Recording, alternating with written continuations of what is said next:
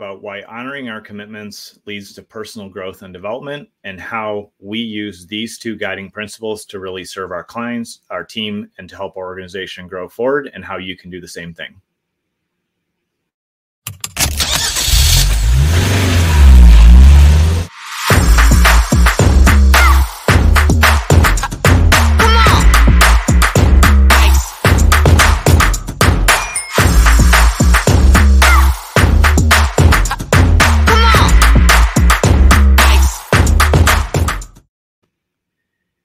Over the years, I've had some really great mentors and leaders in my life share this lesson in different phrases and different ways, and I've kind of adapted a little bit for myself.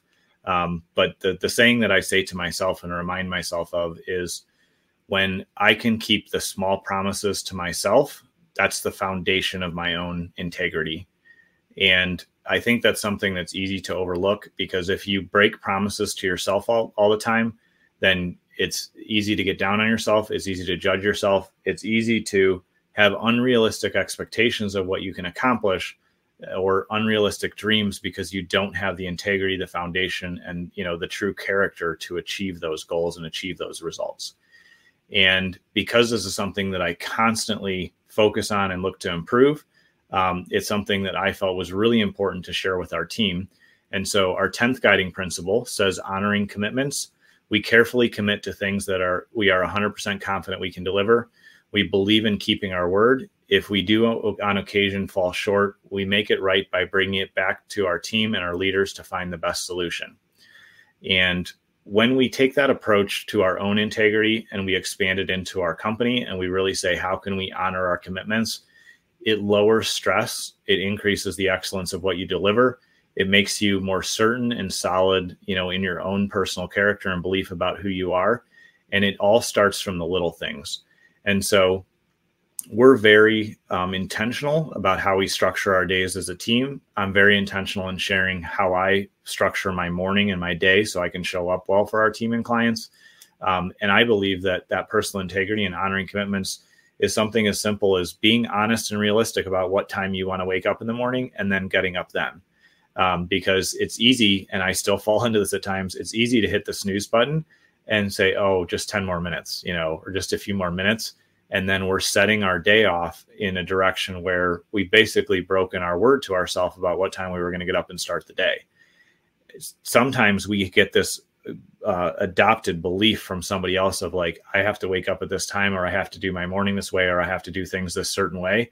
And if we keep trying to operate in somebody else's commitment or their belief, then all we do is create stress and pressure and strain, and we show up without congruency for those that we're supposed to serve.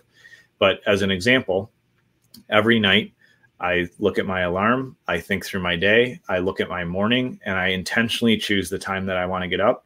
A lot of the times it's consistent, because consistency is just good for sleep and your sleep rhythm, and it's good for your health. But there's other times where I know, man, I have a commitment that's going to keep me out later than I normally stay out. And so I'm not going to get up at 5:30. I want to get up at 7 o'clock because I feel like I'll be well rested. I'm going to commit to that. And then when my alarm goes off, I get up and I start my day, and I honored the first commitment of the day that I made. And so with that mindset, with that approach, and when we teach that to our team, when we demonstrate that to others, we are intentional and careful about what we are 100% confident we can commit to and deliver. And then we can exceed those things.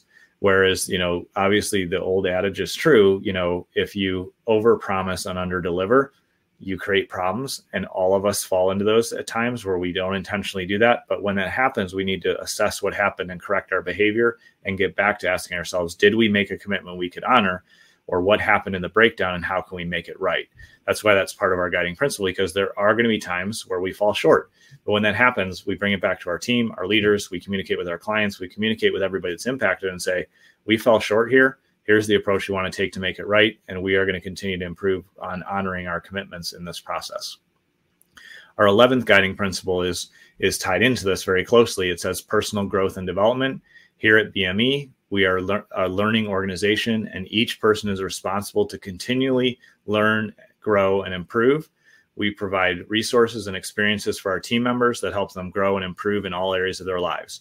And we do this because we truly care about every single team member. So when we talk about honoring commitments, it's first honoring that commitment to yourself of personally growing and developing, because that's how you're going to grow and succeed and really be a contributing member of our team and make a great impact for the clients that we serve.